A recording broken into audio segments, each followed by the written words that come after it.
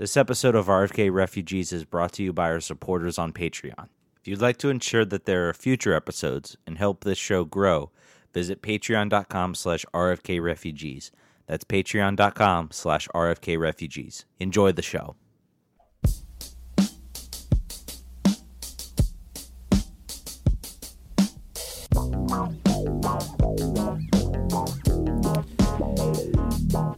And welcome in, ladies and gentlemen, boys and girls. RFK Refugees podcast. Ted here, John here, talking DC United, Washington Spirit, U.S. men's national team, U.S. women's national team.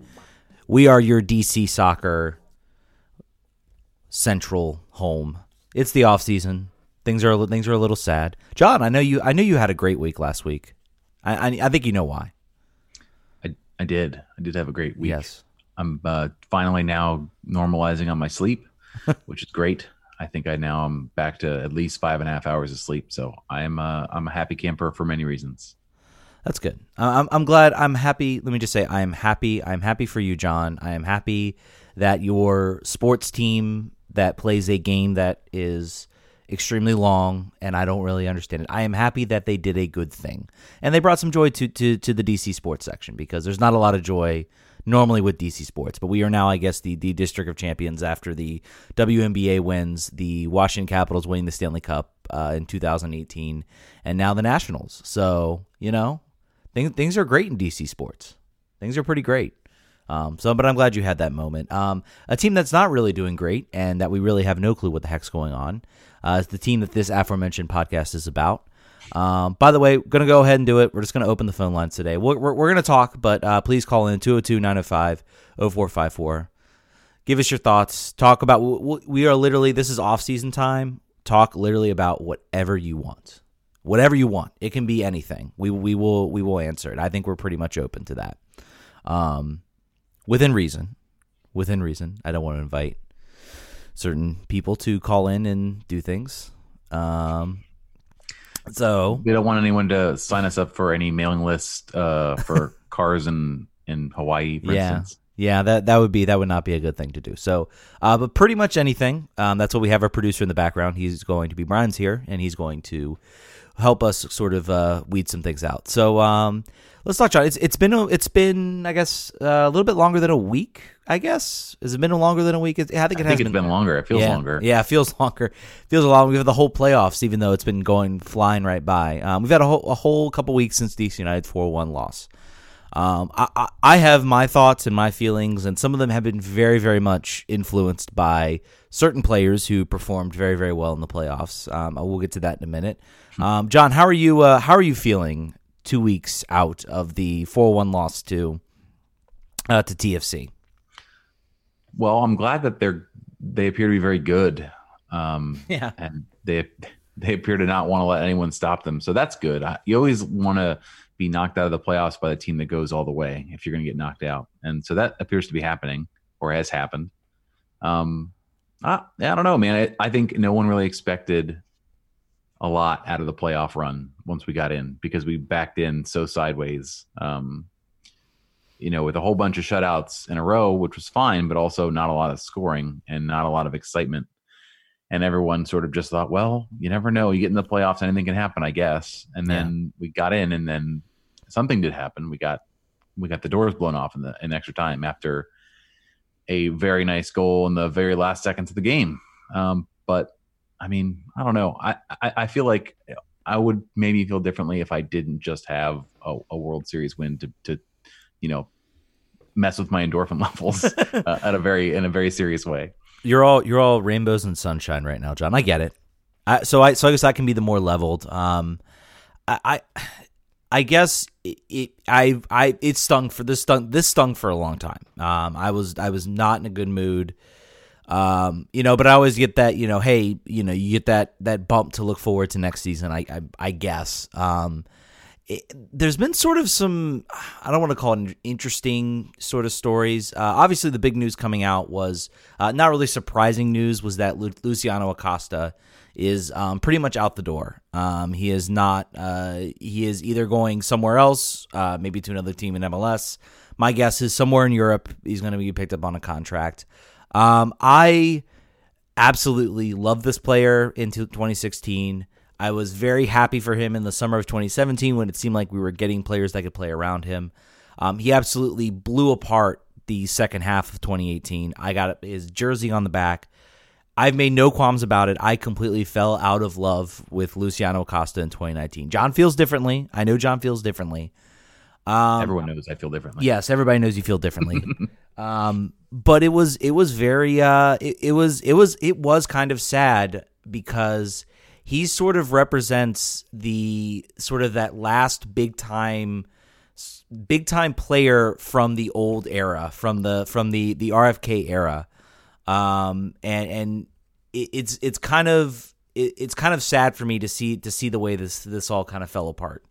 Because you didn't want it to fall apart like that. We all wanted to be talking about this team riding high, Acosta and Rooney making best 11 again, putting together a full season of good play. Neither of them made the best 11. Neither Rooney nor Acosta made the best 11. So it's kind of sad to see him go out the way he did. I thought it was very interesting. It didn't seem like in the interview he necessarily burned any bridges. He didn't necessarily say Olsen was an awful coach. I don't know why they're keeping him. He did have some messages for the club. He said it didn't seem like in the early days the club was really dedicated to building a winner. Then they got in Rooney. At the end of the day, he said a thank you to the fans. So they say time heals all wounds. I've forgiven him. I guess I've forgiven him a little bit. For sort of his actions in 2019, and I feel a little sad to see him go. I don't know what the future holds. We might get somebody in here who's just not as good or not as skillful. We play ugly games, and suddenly it's not as exciting. He's certainly brought a breath of excitement. So I'm sad. John, I'll let you give your final eulogy to Luciano Acosta in a DC uniform. Yeah, I'm very sad. Yeah. If you happen to read this article, I think he did a good job of explaining and sort of I would say he didn't make excuses for his play. I think he would say, yes, the PSG move affected me. Yes. I thought about it.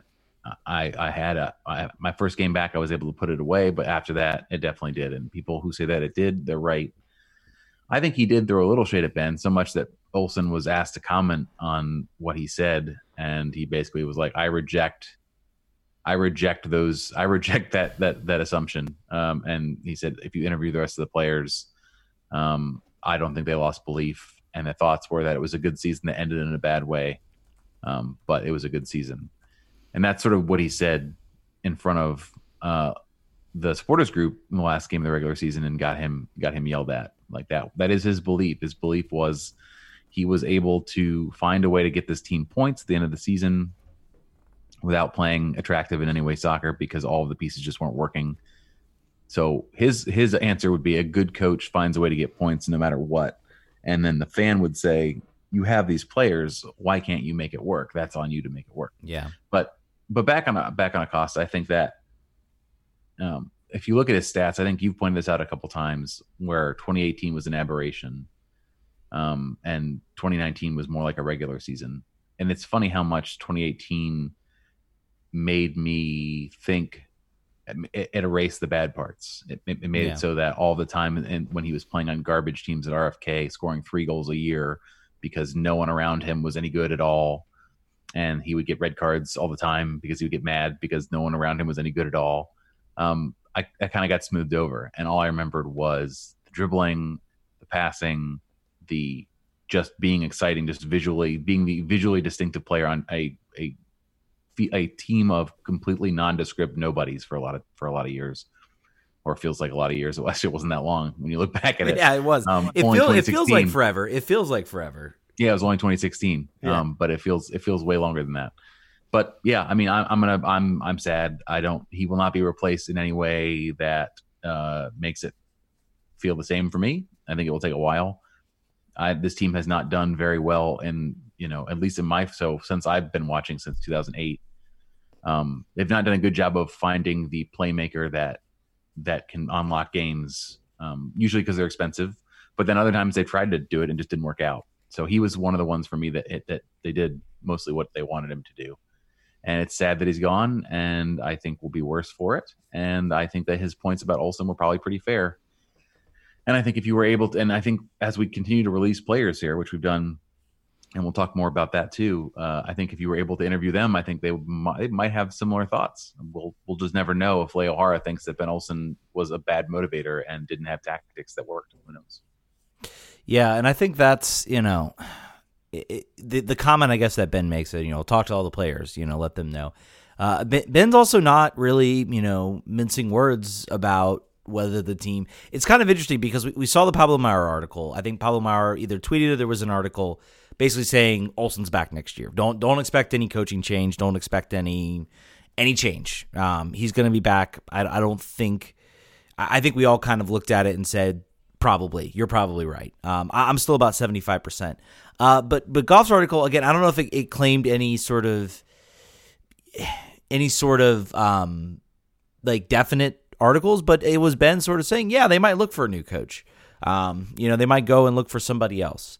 So the Goff article almost seemed to paint it in a light where it was like, well, don't think Ben Olsen's for sure coming back. They're going to review it. They're going to, look back and, who knows, maybe the Ben Olsen comment from Pablo is a comment from, 3 months ago when things were flying high. The team was, hadn't given up a goal in 5 games, had sort of played themselves back into the playoffs. Maybe that was a sort of a moment, and things can change really quickly. If a coach comes in, and they think he can do a better job than Ben, then they owe it to themselves to go out and get that coach and sign him.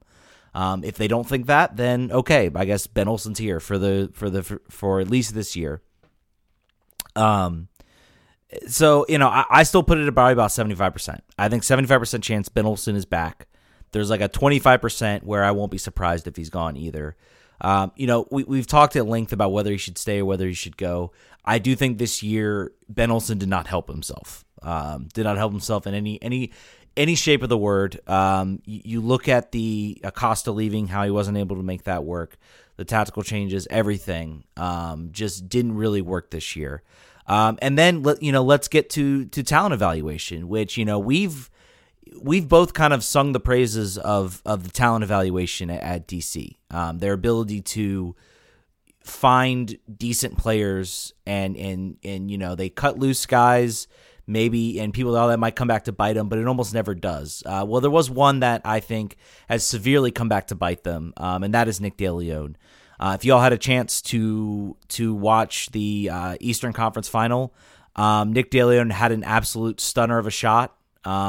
Better than the one he had, just in 2018 season. Kind of out of nowhere too. Yeah, sorry. And kind of he had dribbled himself into a dead end and just sort of backed up like a Mack truck with the beeper on, and then just shot kind of flat-footed into the top corner. It was kind of ridiculous. And just fired it. And that was a player that DC United and Golf even. I found it funny. Golf even had the thing where it was like they said that they didn't think with his injuries he'd ever get back to sort of that elite level. And Toronto has made us look like fools. Toronto has made us absolutely look like fools, and just the notion that this team, and I tweeted this out, and I think I got a lot of response from it. But I think it bears repeating. The fact that this team decided to keep Zoltan Stieber with $1 million salary, and yet they couldn't figure out a way to make Nick DeLeon with I think his option was somewhere in like the 300 to 400,000 range. I'd have to go back and look. But you look at, who's standing, who rocked you 4-1, who's now standing in the final game, going on the road against the best team in the East in New York City FC and absolutely just outplaying them. Then you look at them going to Atlanta and getting a win there. And you just look at that.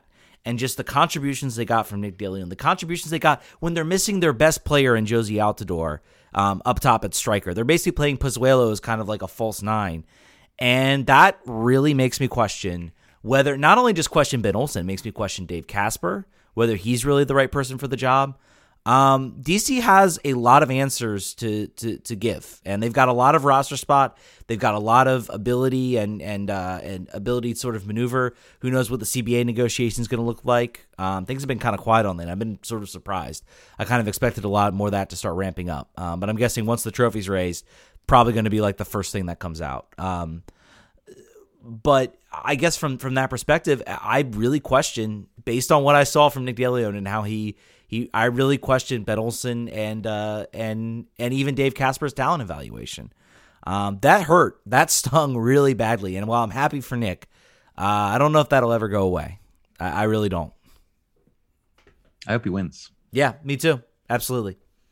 I hope he wins. We got some questions in the chat. Go, let's Arthur fire away. Lampros says, could Lucho or any other DC United player make his way across the pond to play with Rooney? Is Rooney going to make any recommendations to his buddies in the Championship or League One? I don't think so. Maybe a player like Areola, potentially. Yeah. I'm trying to think of players that he really had a lot to say. He talked a lot about the American player and how they were underpaid in MLS. He's not going to say anything about Lucho. I think the Magic's dead there. So he wouldn't recommend him. Who you look like you may think that there's somebody that he might recommend. I mean, could he recommend Lucho? Possibly. I do think it definitely seems like he talked a lot in 2018 of how great Lucho was, and then it seems very clear to me that kind of waned a little bit, and he wasn't really doing much of the talking. So I don't know. It'll be. I don't know. I think we see him end up either. I think he'll wait out the January transfer window, see if there are any bites, anyone interested in taking him. He'll end up, I think, at either an Italian side, a second division, lower division Italian side, maybe in the Championship, maybe a little bit higher. I don't know if he makes like a top division team at this point, or he takes the money and goes to Saudi Arabia. Truth be told, that also could happen. But I don't know. I don't know if necessarily Derby's going to be chomping at the bit to sign Lucho Acosta. I would be slightly surprised. Yeah. We got another question on here, sort of talking about the field conditions, thinking about what it's going to be like after I guess they start in February for XFL, and I think will be 2 months, I guess, before DC United open up at home. They will, however. The challenge really is going to be that there's a sort of overlap. Well, there's gonna be some overlap, and actually there are.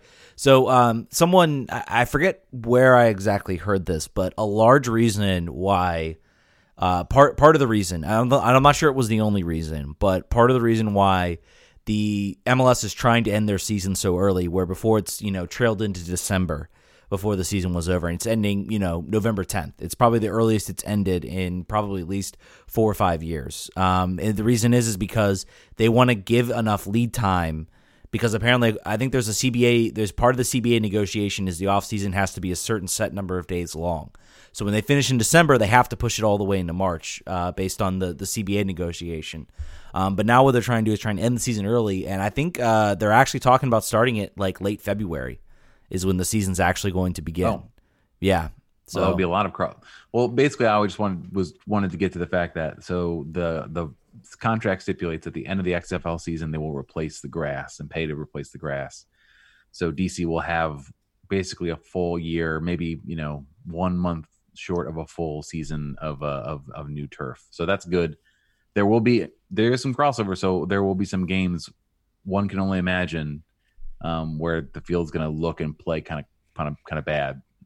It's the one time we kind of wish this was turf. Maybe it's not. So you guys saw how it looked after they played lacrosse in the rain, and how that basically just nuked the field. So yeah, fingers crossed on that one. It's not a huge story, not a big deal, but something about Audi Field. Go ahead. Yeah, something to look at, definitely. I know where you're going, but you can go ahead. I know. Yeah, sure. So in addition to changes at Audi Field next year, as opposed to also having another client or another tenant share the building, there's going to be safe standing according to reports, verified reports. So that's good. That's something we've been talking about as a maybe might happen. Something that a lot of people thought already would have happened by the time the stadium was built. But sometimes things don't happen the way you think they will. So next season, you will no longer be at a large risk to do a front quadruple flip forward into the people in front of you when you're in the supporters group section. So that's good. There's rumors about more stuff coming to the field, but some people have speculated. Does that mean roof? Does that mean something with like potentially building a roof over the supporters group stands? No, that will never ever happen ever. It is more likely that the team will blow Audi Field up and then build another stadium in its place in a different design format. Those roofs are not ever going to happen. Maybe giant tarps. That's what they could do. I think structurally it's not a possibility. But I think it's great that they're doing the thing I said they would do at the start, and I think they should also maybe put the final tiles over the roofs that they do have, but maybe that's asking too much. Yeah, the safe standing obviously is important, and it seems to me like that's just kind of an easy thing for them to do, and they should be able to afford the ability to bring people in and to finish to make that supporter section better than what it is, which is just bleacher seating. I'm glad they were able to finally convince the city of that. I hope it comes next season. I guess my concern is we haven't really gotten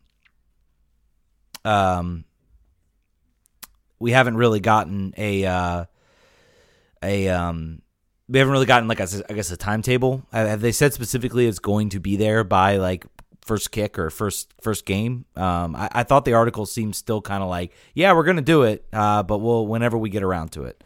I guess that's the only concern. There wasn't really a timetable established.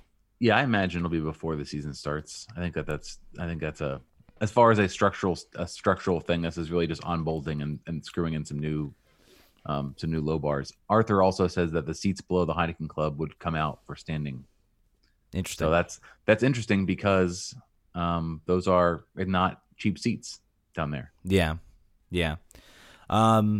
So that's all good news for Audi Fields. I think there's still some things they need to figure out, and they need to, they need to figure out a way to finish that roof and make it sort of more representative and look better than it does right now. I don't want to walk into Audi Field and say it looks the same time. And obviously, of course, the history representation needs to happen. There needs to be some sort of representation of the team's history. I hope that comes. I hope that happens. You got to figure out a way to have the championships, trophies somewhere displayed, represent the history of your club. And they do seem to be trending a little bit more back towards that. It seems like they kind of took this year as kind of let's just get through this season and then let's actually do some things that we want to do with the stadium. So Gregory points out that the XFL may fold before the end of the season, which it probably will based on recent efforts to create parallel football leagues, and also looking at how much they're paying some of their players. I think they're looking at paying for full seasons like $22,000 for non-quarterbacks, which I forget who the guy was, but one of the players that got drafted was like, yeah, you can not, that's not happening. you can take that money and shove it. Because if you're thinking about like the risk that you're putting yourself at and your body at for $22,000, that's not going to cut the mustard for a lot of these players. We're very much living in sort of a different time as far as like football and what players are willing to put themselves through.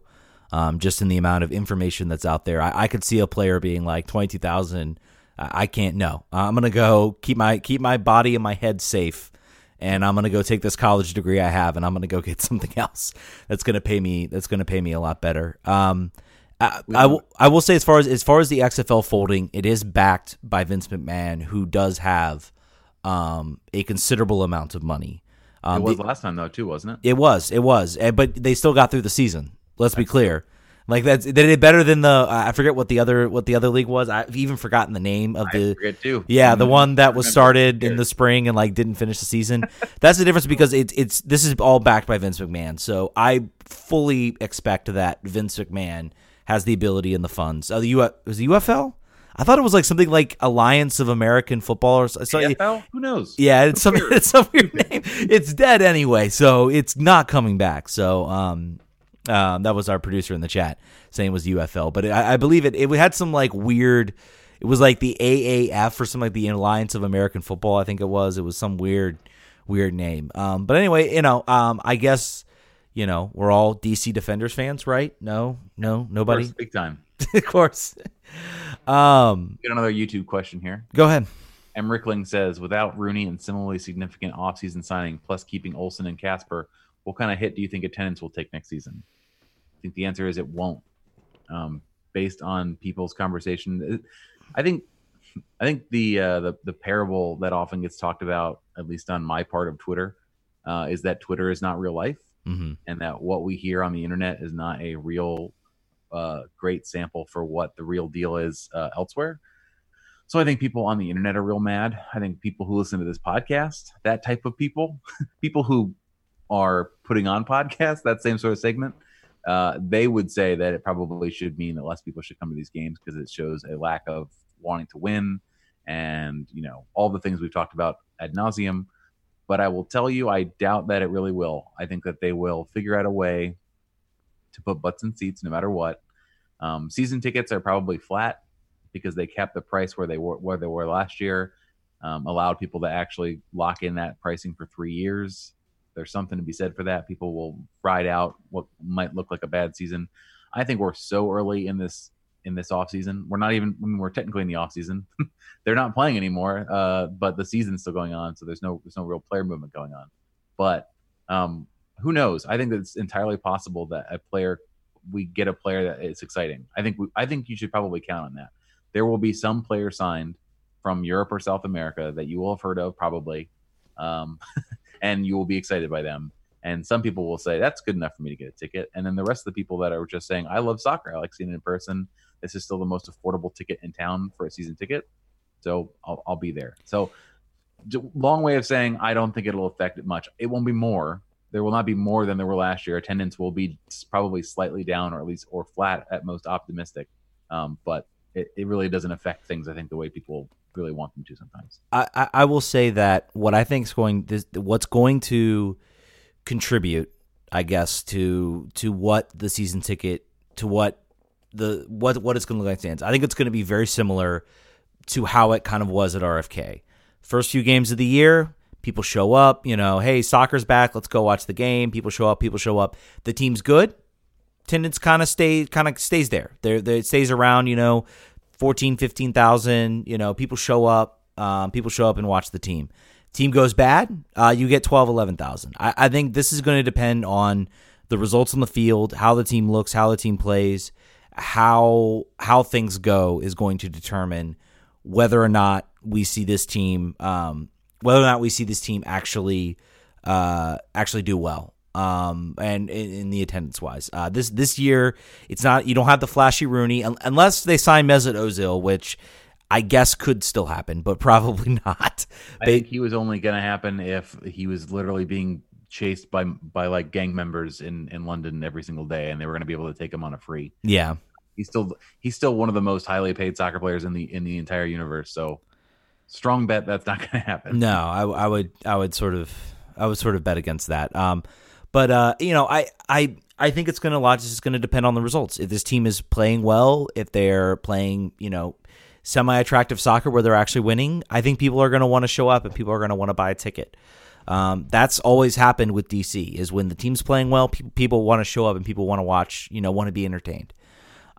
Things aren't going well, then things are going to taper off. And yeah, we're going to talk about, 11, 10,000 people in the stands watching a team that's, 8 and 20 or something like that. It's going to be like the bad old days of RFK. So it's, that's my sweet spot. So I'll be well used to that if that's where we end up. Yeah. All I know is bad. All you do know is bad. You got in right at like the end of the good times in 2008. Right, exactly. But yeah, so I mean, I still see people coming out. I think they're going to. What I'll be curious to see what they do. We sort of see them. They signed Rooney, no brainer deal. They got the deal done. They brought in Rooney. Are we going to see this team still go with sort of the loan to buy options with the amount of cap space that they have? Are they going to actually go out and make a choice and say, yep, we are going to pay a transfer fee of, $5-6 million, bring this guy in. We believe he can be good. Because that's what you're seeing a lot of the league going to. And DC's kind of gone with this loan to buy model, which, is a very smart and prudent business move. I mean, it allows you, if we had bought Leonardo Jara and we had his contract on our books, we'd be running around trying to figure out how are we going to get rid of this guy because we don't want him anymore and we got to get rid of him. Now it's loan. It's like, oh, thanks, Hara. Thanks, bye, see you later. So, I mean, at least it prevents the team from being stuck in a bad contract. But you don't get the quality of player because you're not willing to go out and spend that money to bring in a guy who can actually be really successful. You're not bringing in a Pity Martinez. You're not bringing in a Miguel Almiron. You're not bringing in a Nicholas Ladero. Sorry, not Nicholas Ladero. He was, I forget where he go. Not Ladero, but really Diaz from Toronto, or a lot of those other guys who come in and sort of are big difference makers. And that's the question really DC has to answer. What type of team are they? What are they going to be this off? And I think we'll find out this offseason. What type of team are we? Are we still the prudent, say we're going to spend big and not spend big? Most people seem to think so on the internet. I'm on the internet. I think so. Yeah. Or is this team actually going to go out and make some moves? And I'm not saying they go out and sign Mesut or nothing. I'm just saying, what are they going to do? Are they going to actually pay transfer fees for players, bring guys in, pay significant transfer fees, not just, 2-3 million, pay, 4 or 5 million even. I would be fine with that. They pay 5 million for a player. I might be interested. Yeah. I'd be happy with that. I don't think that they will. That will be a departure, I think, for them a little bit. But big question. Never know. I mean, Jason Levine's talking a lot of mess in the Washington Post. He's done that before. Mm-hmm. At the end of the 2013 season, he did the exact same interview. Basically, Will Chang theoretically was also not Will Chang. I'm sorry, Eric Tohier was also in the conversation, but it was really just him again. And they were talking about all the changes that had to be made. And to be fair, I think they cut half the team, so there were obviously changes that were made. But we'll all see. I think the people who pay the closest attention have the highest expectations. And we see teams that are spending. If you look at the Final Four, these are all teams that are spending a lot of money. And we would like to be in the Final Four. There have been analysis. People on Twitter have told us that they run the numbers and looked at teams in the playoffs versus spending and how there hasn't been a direct correlation. This season there has been. At least if you look at the Final Four now, there was a pretty good straight line to pay for quality difference maker players, and they'll make differences for you, or pay for Nick DeLeon for $300,000 and he'll win a game for you. Yeah, and the big thing to mention is everybody's like, oh, there's no correlation. I'm like, well, yes, of course. And over the years there hasn't really been, while MLS teams were trying to figure out how to make the DP rule work, because you had a lot of teams spending a lot of money on players that weren't that good. And then once they finally got better at scouting and bringing in talent, things started to shift. And things are very much shifting.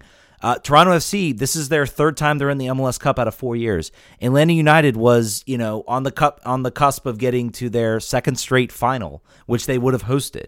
Yes, the playoffs are a crapshoot. I found it kind of funny, like when the playoffs first began, it was like all the home teams were winning with the exception of, I think, the Galaxy in Minnesota. And then it was like all the teams on the road are now going to win. So the playoffs are a crapshoot, but spending money puts you in positions where if you can consistently do that, pay the money to bring in good players. And also, if you mentioned the teams that are losing the most money, they're also the teams that also have a huge negative valuation on the Forbes list. If you look at their net operating income, because they're willing to spend that money to get better. This league is going to become a league of haves and have-nots. That's just the nature. You have owners like Arthur Blank that are willing to drop the money. Right now, Levian can talk all he wants about how he wants to spend money. So far, I would say, has he done it? I guess Rooney's something. He also doesn't have it. What? He also doesn't have it. Yeah. It's going to be the people he brought in. It's going to be. He wants to spend their money. So it's a question of if they want to let him spend their money. Speaking of people who wanted to sort of throw money at this team, do we want to talk about Kevin Durant? Yeah. Potentially buying an ownership share. Now, I have some thoughts on this. I do have some opinions. Your opinions. Yeah. I guess so. If you haven't heard the story, Pablo Maurer is sort of dropping another story. Like, we basically use Pablo Maurer and Stephen Goff. Right now, Pablo Maurer has been winning it as far as like the sort of offshoot stories that he just sort of drops on us. Basically saying that Kevin Durant has been in talks multiple times to buy DC United. Of course, what's that? A stake in DC United. A stake in DC United. Sorry, so you're buying a stake in sort of the team. I think he was in talks early. I think a couple years ago when they were still looking for new owners. I guess before they found Jason Levian. Or maybe it was when Tahir was selling a share. I can't remember the exact date, but I know they tried once. Then he tried again when Jason Levian was looking for new partners. Basically, the deal fell apart because Kevin Durant wanted kind of a sweet deal. He wanted kind of a sweetheart deal for the team, and the team was like, "Nah, sorry, we're not really interested." I think he wanted his name to be part of the deal. Like here, I'm Kevin Durant. I'm buying your team. Therefore, I should get a better deal because my name's Kevin Durant, and I'm going to bring you attention and media attention. Like James Harden with the Dynamo. Yeah, like James Harden with the Dynamo. My question would be, go around the street and ask what MLS team James Harden owns, and I guarantee you most people will be like, I have no idea. I didn't even know he owned an MLS team. So I understand the sentiment. Like, why wouldn't DC want this to happen?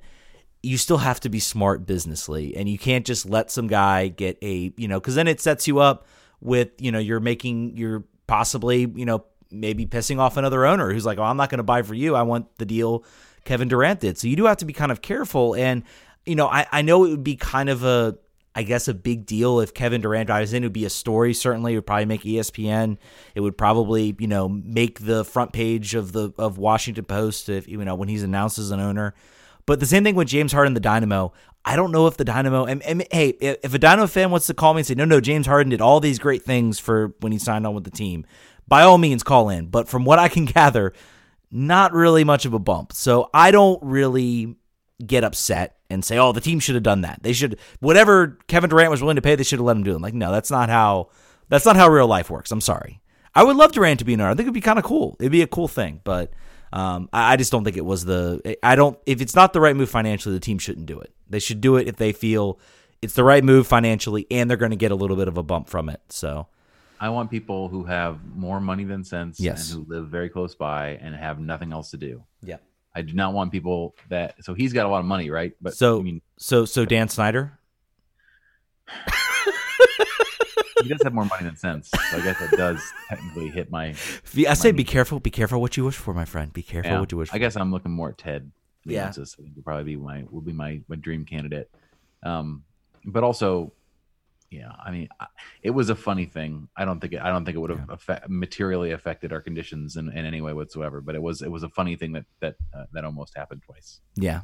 Do you want to talk a little bit about the Washington Spirit? Yeah, let's go into the Spirit. In general. Yep.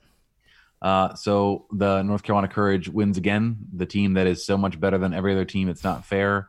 Won again. Was it 3-0, 4-1? It was 4-1. Yeah, I mean it was pretty much. I think Crystal Dunn scored.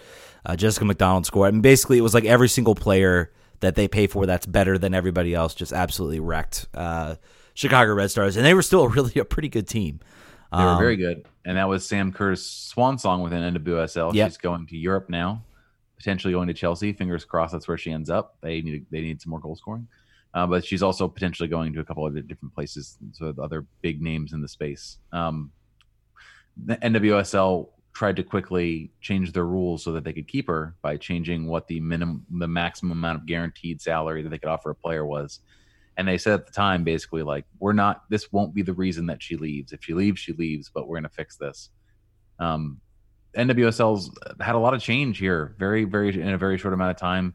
It appears that Sacramento's going to have a team next year. Mm-hmm. Louisville's already been announced as a team. Louisville's already been announced that they're going to have a team, I think, next season? 2021. Okay, so it'll be season after next when they finish the stadium. Got it. All right. And I believe there's another team in talks for 2022. Yeah. So that's great. I mean, nothing makes your team look more Mickey Mouse than not having 10 teams in it. Like that's XFL stuff. Yeah. So I'm glad they're expanding beyond. I'm going to just dunk on XFL all the time, by the way. Yeah, do it. I'm just going to. I don't care. There's a multiple XFL accounts that follow this show on Twitter, but yeah, I found that weird. That was happening. The Spirit also have concluded that they're going to play 4 games next year at Audi Field and 7 in 2021. 7's a lot. Yeah. That's kind of exciting if you're a local here and it can get to games at Audi Field better. It appears that there is no conversation about Segra, which is good. Yeah. Yeah, well, I think they will get office space. They will get sort of other things that maybe training facility. But they're not going to play games at Segra, which is good. Like we talked about, turf, middle of not middle of nowhere, but not conveniently located for anyone except for the people who live there already. 7's a big move. Yeah, like that. That's a throwing the cards on the table, full commitment to DC. And I'm curious, and in 2 seasons at the end of it, what we're talking about, if these 2 games a year drawing almost full house, what the real numbers look like over the aggregate when you spread them out over a lot more games and more time. Yeah, and people can pick and choose, and not everybody's just going to make time to go to those 1 or 2 games because it's kind of a unique thing. I will say I'm very happy, I guess, that they're still doing, I guess, 4 games at Audi and then the rest of their season, because there's also something to be said. If you're playing 4 games at Segra, 4 games at Audi, 4 games at I think that was the idea. They were going to literally like just have 4 games at Audi. They were going to split it kind of just like literally down like in thirds almost when they could. I guess the question then becomes, you're doing that, and then what exactly is the Spirit's home venue? What is it? Is it Segra Field? Is it Audi Field? Is it the Maryland Soccerplex? So I am more in tune of an idea of, because you can't even really build a fortress if you're just splitting it 3 ways.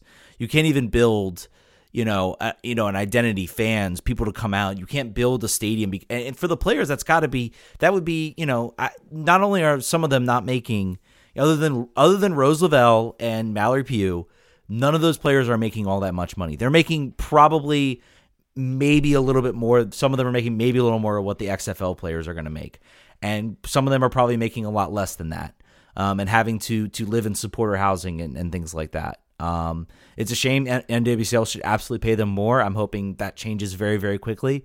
But I mean, that is the nature of what it is. And then to be stringing yourself between 3 different fields, between the Maryland Soccerplex, Segra Field, I would imagine that would get really draining, and I would worry about that impacting the Spirit season. So I'm glad that they're increasing the number of games at Audi Field. I think this is definitely like, okay, let's do 4.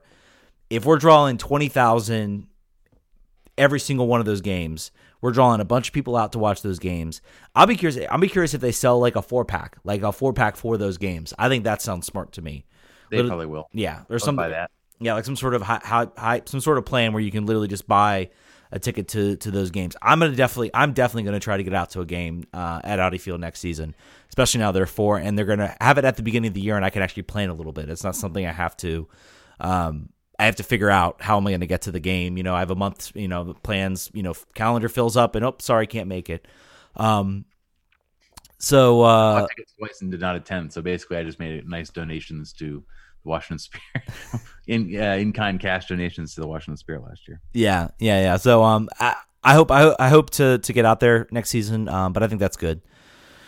That's good. Do we want to talk? They had some players let go, and I'll go through that real quick. Yeah. So as of today, they released the roster updates. Players, it's 9 players that have been put on the re-entry wire. Some of them will come back, but not all of them. Some of them are already signed. The thing that I'm learning about as an NWSL neophyte is that how many of these players, similar to the WNBA, have other teams they play for just in the off season, just due to the vagaries of our schedule. Elise Kellen Knight is back in Australia.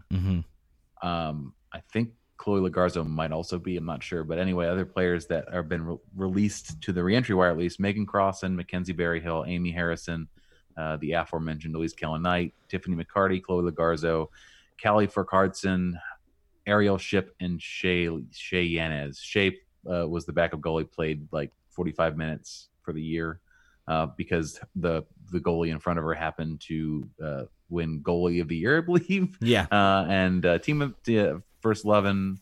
Oh, we can talk about that too. Yeah, we can talk about that too. The mess that was. First 11 for the league.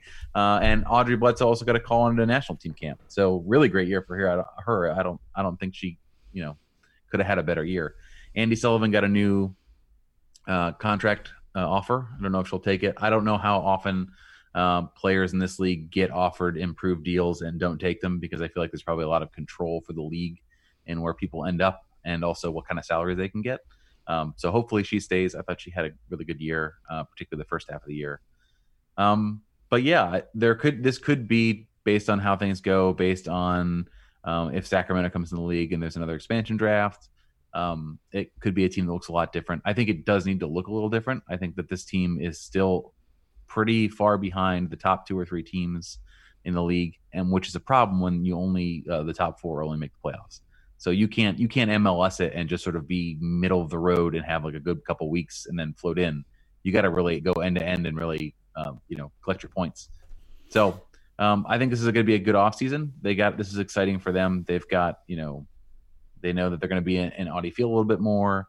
Hopefully the owner has talked extensively about really committing financially to this team and spending the money that needs to be spent for them to compete. I hope he does. I think just like with DC United, we want these teams to attract the best players possible and to be competing in a serious way for playoffs and for their championship. And I think NWSL as a whole is facing a lot more competition than they have. You've got England, you've got Australia, you've got all these leagues that are propping up and are actually able to attract players. You lose Sam Kerr, who was an incredibly talented and fun player to watch when you watched her in the NWSL. People came out to watch her play. She's off to England to play in she's looking like she has a choice between PSG, Real Madrid. And that's what you get, particularly too when you have these very, very successful European clubs that have cash to burn and money to spend, and I don't think there's any financial fair play regulations they have to really worry about. And it doesn't matter to them what the bottom line looks like for these teams. They don't have any sort of salary cap or restrictions on spending. So the NWSL needs to adapt, because otherwise this league is going to lose a lot of those players. You're just going to have a lot of the U.S. national team players, but the players who the Martas, the Sam Kerrs, the players who make the league, like the international stars from the other, they are what makes us a competitive league, makes us the best league in the world. And if they can leave and they can go make money elsewhere, and there's competition also for just competitiveness, these other leagues are actually, putting more than 1 or 2 competitive teams out there. You got to figure out money talks. There's an incredible investment going on right now around the world for these clubs. And U.S. Soccer, there's a lot of controversy regarding U.S. Soccer and how they're sort of handling NWSL, and if they don't adapt, they will lose it. And I don't know how long you can, I guess if the league were to collapse, a lot of the U.S. players would probably just go to Europe, and maybe that would be okay, I guess. But in a large sense, you'd be losing, the ability to grow something in the ground up and really make sure your next generation is good. Also, there are a lot of their youth teams, the youth women's national teams, have not been doing well in tournaments. We can talk about the U.S. men U17 bombing out of the U17 World Cup. I don't think Griffin Yao really had the best showing. I don't know if the offers are going to be rolling in for DC. But I know for a fact that the U.S. women used to dominate every single women's youth tournament World Cup, and now they are actually struggling. I think they just hired a coach, and a lot of the people who people like Travis Clark and a lot of the others who sort of watch that side of the game and compare about it say this team is probably going to go 3-0 in the next Youth World Cup, because this isn't the right move. So U.S. Soccer has a tremendous advantage with the amount of talent that plays here, the amount of players that play here. They still have one of the largest pools of players really in any nation in the world, but they can very just as easily fall behind. And we could be looking. Other nations are starting to catch up, and they're starting to invest, and they're starting to put more of an investment. U.S. Soccer has been criticized for the amount of investment, but it's still a lot more than a lot of other nations are doing. Now a lot of other nations are waking up and seeing what the U.S. women have been able to do and the benefit they've been able to bring to the game in their country, and they're saying, well, we can do that. We already know how to coach, soccer players better than the way the U.S. does it currently, and we can do that. And then once those actual investments roll in, guarantee you U.S. Soccer is going to start to look, unless they make the changes necessary, are going to start to look a lot worse. I'm not saying it's going to happen next World Cup. I'm not even going to say it's going to happen maybe in the next couple World Cups. But 10 years down the line, why not? Why not? So the NWSL Best 11 had an interesting player in it, one that we love, but one that should not have been in it. Rose Lavelle, a player you may know if you have been alive the last year, or if you're a Washington Spirit fan at all. I'm trying to look up right now how many games she played. It wasn't a lot. The World Cup wasn't many. World Cup and injuries just kind of sucked, and it's not good. It certainly doesn't help. It doesn't help your league when you look. I mean, even we have criticisms. We have criticisms of MLS's Best 11. Bill Hamid should have been the goalkeeper of the year. Nothing against the Minnesota goalkeeper. I'm sure he had a great season. Bill Hamid had the better season, in my opinion. And I know I'm biased. This is a DC United podcast, but there's arguments to be made for every one of those players to be on the Best 11. The problem with the NWSL Best 11 is Roosevelt had a great World Cup, but this NWSL is about the NWSL season, not the World Cup. She had 6 appearances in 2019, and she only had 1 goal that I can see, and that's great goal. Yeah, great goal. I believe it was a winner. Yeah, but I don't think any other league in the world would a player who has 6 appearances and 1 goal will be making the Best 11 in your league. So that's frustrating. I don't know. Do they have a breakdown of like the vote or anything like that, or media voting? I imagine it was a secret ballot pulled out of a large magician's hat. Well, sometimes they show like the percentages, like club. I know MLS does that, but I feel like they probably didn't. But yeah. I'm not looking at it. But I will bet you a nickel that did not happen. You're looking for it now. Yeah, it's possible.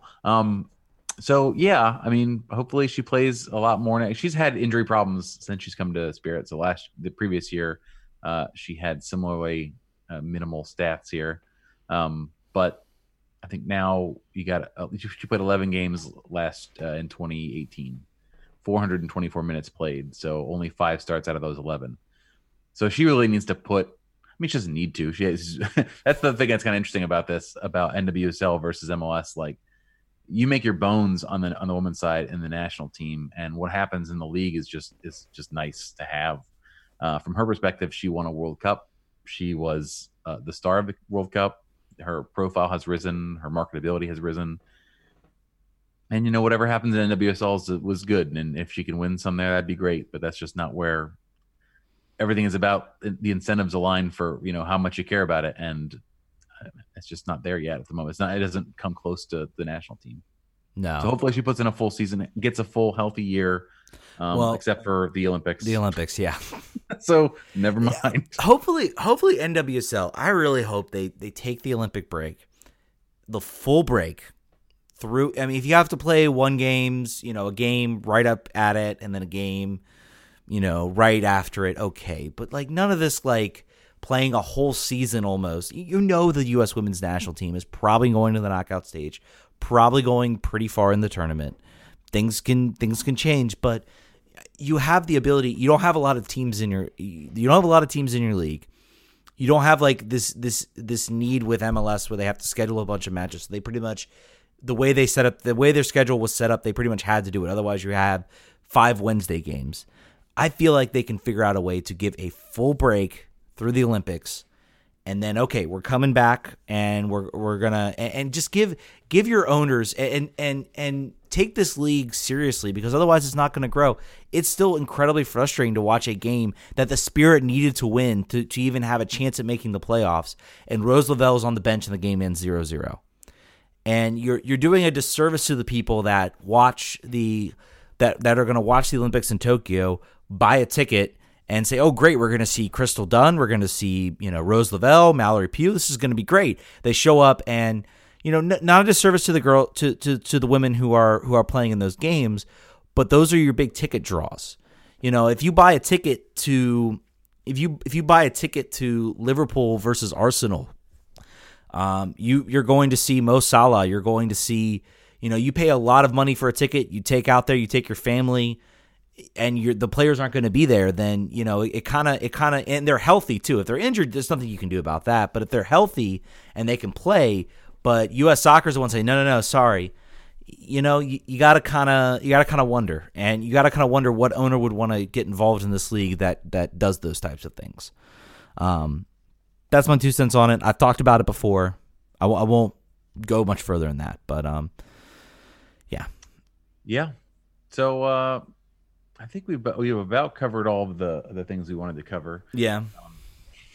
I think that we're still trying to figure out what we want to do in the offseason. When MLS finally finishes up, there will be more player moves. So we'll finally be able to put a real bow on that. We know for sure that Jalen Robinson's not coming back. We know for sure that Leo Hara's not coming back. Marquinhos Pedroso's not coming back. Who else was there? I'm trying to remember if there was any other players that for sure got let loose all the way. There are a lot of players that are questionable.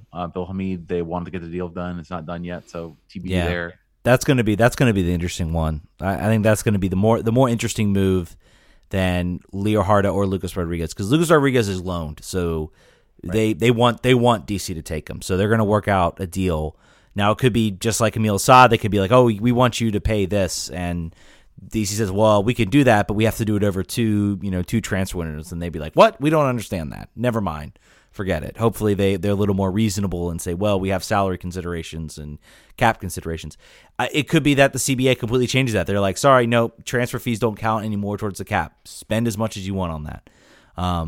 But the Bill Hamid one's going to be interesting because DC isn't, you don't want to pay a whole lot you want him back. You don't want to pay a whole lot to bring him back because you let him go on a free. So essentially you're buying back a player you had in your wheelhouse. I don't think his Danish team. I'm not even going to attempt to try to pronounce that name. Midtjylland. Maybe not. Yeah. Anyway, who cares? But maybe they're not going to necessarily want. They don't want Bill Hamid back. I'm sure they have. I haven't been watching them this season, but I'm willing to bet that whatever keepers they have in there are probably more than they've been going along just fine with the keepers that they have. You haven't been watching them? You have not been. I have not been keeping up with the Danish league. Sorry, I know they just wrapped up. I think there was a Danish game on, or maybe it was Sweden. I can't remember. It was one of the teams like they were wrapping up their season or something like that, and there was a game on ESPN Plus. I was working from home, and I'm like, okay, sure, I'll put this on. Soccer's on. I'll watch it. Yeah, soccer's on. I am if nothing but an addict when it comes to this sport. Anyway, but yeah. So it's going to be curious to see whether DC can get a deal done. They still don't want to get taken to the ringer. I think that's why you're seeing, keeper names sort of crop up that they might be looking at, sort of big time names. When you're trying to get a big star, to be in your movie, but he wants too much money, you start holding castings and trying to bring in other people to try to get him to lower his salary. So that maybe, but it certainly looks like that's what DC's trying to do here. Knowing fully well if they can't get Bill, they're going to have to figure out something else and bring in a big certainly a big goalkeeper, because let's face it, this team is not rebuilding. They're not doing a hard rebuild. They are trying to, I guess, do a soft rebuild and hope it works out. But this team is looking like the players they brought in. This is not a team that's trying to just start over from scratch and rebuild. So that's going to be the story. It's going to be a long offseason, man. I named this podcast the Abyss of the Offseason. This is going to be a long and lengthy offseason. And then we haven't even gotten like there's no talk about the CBA negotiations, which are going to, if you've been an MLS fan around a CBA negotiation, it is absolutely the most like dry and just like weird story that you have to follow as you're watching. My shit, Ted. I'm excited about it. We're gonna have good podcasts about this stuff. Oh, so yeah. I'm ready. Oh yeah, we're gonna bring in lawyers and attorneys and talk about rights. I remember they had like there was the moment when they weren't sure whether they were going to sign the CBA negotiation. Went to the 11th hour, and literally the owners were just like, "Here's the deal, take it or leave it." They had a meeting, and they're like, "All right, we'll sign it." And then like the strike was over. But there were images. I think there was like Graham Zusi being like, people were like taking video of them like in the conference room as they were like walking in. Strange times. I don't know if we'll get that level of strange, but yeah, I think that they are. I've not heard a lot of conversation about being ready to strike. I've not heard about big strike funds. All I've heard about is some of the bigger players speaking up a little bit more about a couple issues, small issues. Maybe we're not reading the same things. I've heard a lot of talk about they have funds put together. Some of the more, the players making the multi-million-dollar salaries are now putting in a little bit more money to help, keep afloat the other players. The thing I think you have to think about right now is that the minimum salary in MLS is actually at a point. It's gone up, which it absolutely should, but I think it's now finally sort of at a point where players now have nest eggs, maybe a little bit of a rainy day fund, and the ownership. And when you've got players making $5 million, $1.2 million, several $100,000 because of based on the salary cap and TAM and all this other money in there, the players' ownership gets together and say, hey, can you chip in, $50,000 to cover the yearly salary of a player? Sure, I'll do that. I'll chip that in. So, I think they've actually, this is going to be, I think, a little bit more drawn out. I think they're going to go a little harder. And if we see a delayed start to the season, I will not be surprised at all. I don't think the players are buying anymore the idea that the league is, not making money. And have ownership that if this team goes away, they are literally losing money because they will not have a team. It wasn't like before where you have 20 NFL owners who are like, I could care, I want MLS, I want to own a soccer team, but if it goes away, I'm not crying. I got my football team, I've got my, all those things. So now you've got a little more diversified ownership. So I think this is going to be a long, drawn-out fight. I think everybody's waiting until the season ends, and then we're going to see a big fight to the finish for the next CBA negotiation. And I'll be curious to see what comes out of it. Go Players. What's that? I said go Players. Go Players. Absolutely. Do we want to talk Pulisic? Do we want to? No. You can. You have stronger feelings about this. I have strong feelings about this. Well, I said, I'm glad he's scoring for Chelsea. That's all I care about. I know you're glad he's scoring for Chelsea, and I'm glad to see other Americans doing well. I think Josh Sargent's had a goal. We got Serginho Dest, which was a nice little pickup. Big surprise. What's that? That's a big surprise. Yeah, but it was a big surprise. I fully was not expecting him to do that, especially with how things are going. But I think it just shows that the success we're seeing by the U.S. players in Europe shows that the players are not the issue. And there was a lot of talk, I think, when Canada beat the U.S., was like, oh, you guys think your players are better than they actually are. And I think this shows, no, these players are good. It's the coaching that needs to back. That's all I'm going to say on that. I think Berhalter should be out. I think they should clean complete house right now. So, yeah. I guess with that, we'll wrap up the show. I did not get any music. John didn't send me any music, so why don't you tap dance for 5 seconds? No, I think we'll just talk about where they can find us on the internet. Okay, fair enough. You can find us twitter.com/RFK Refugees. You can go to facebook.com, search the RFK Refugees podcast. You can also go to patreon.com/the RFK Refugees. Thank you all so much for listening. You guys are awesome, and we will catch you all next week. Vamos. Not enough tap dancing. Almost.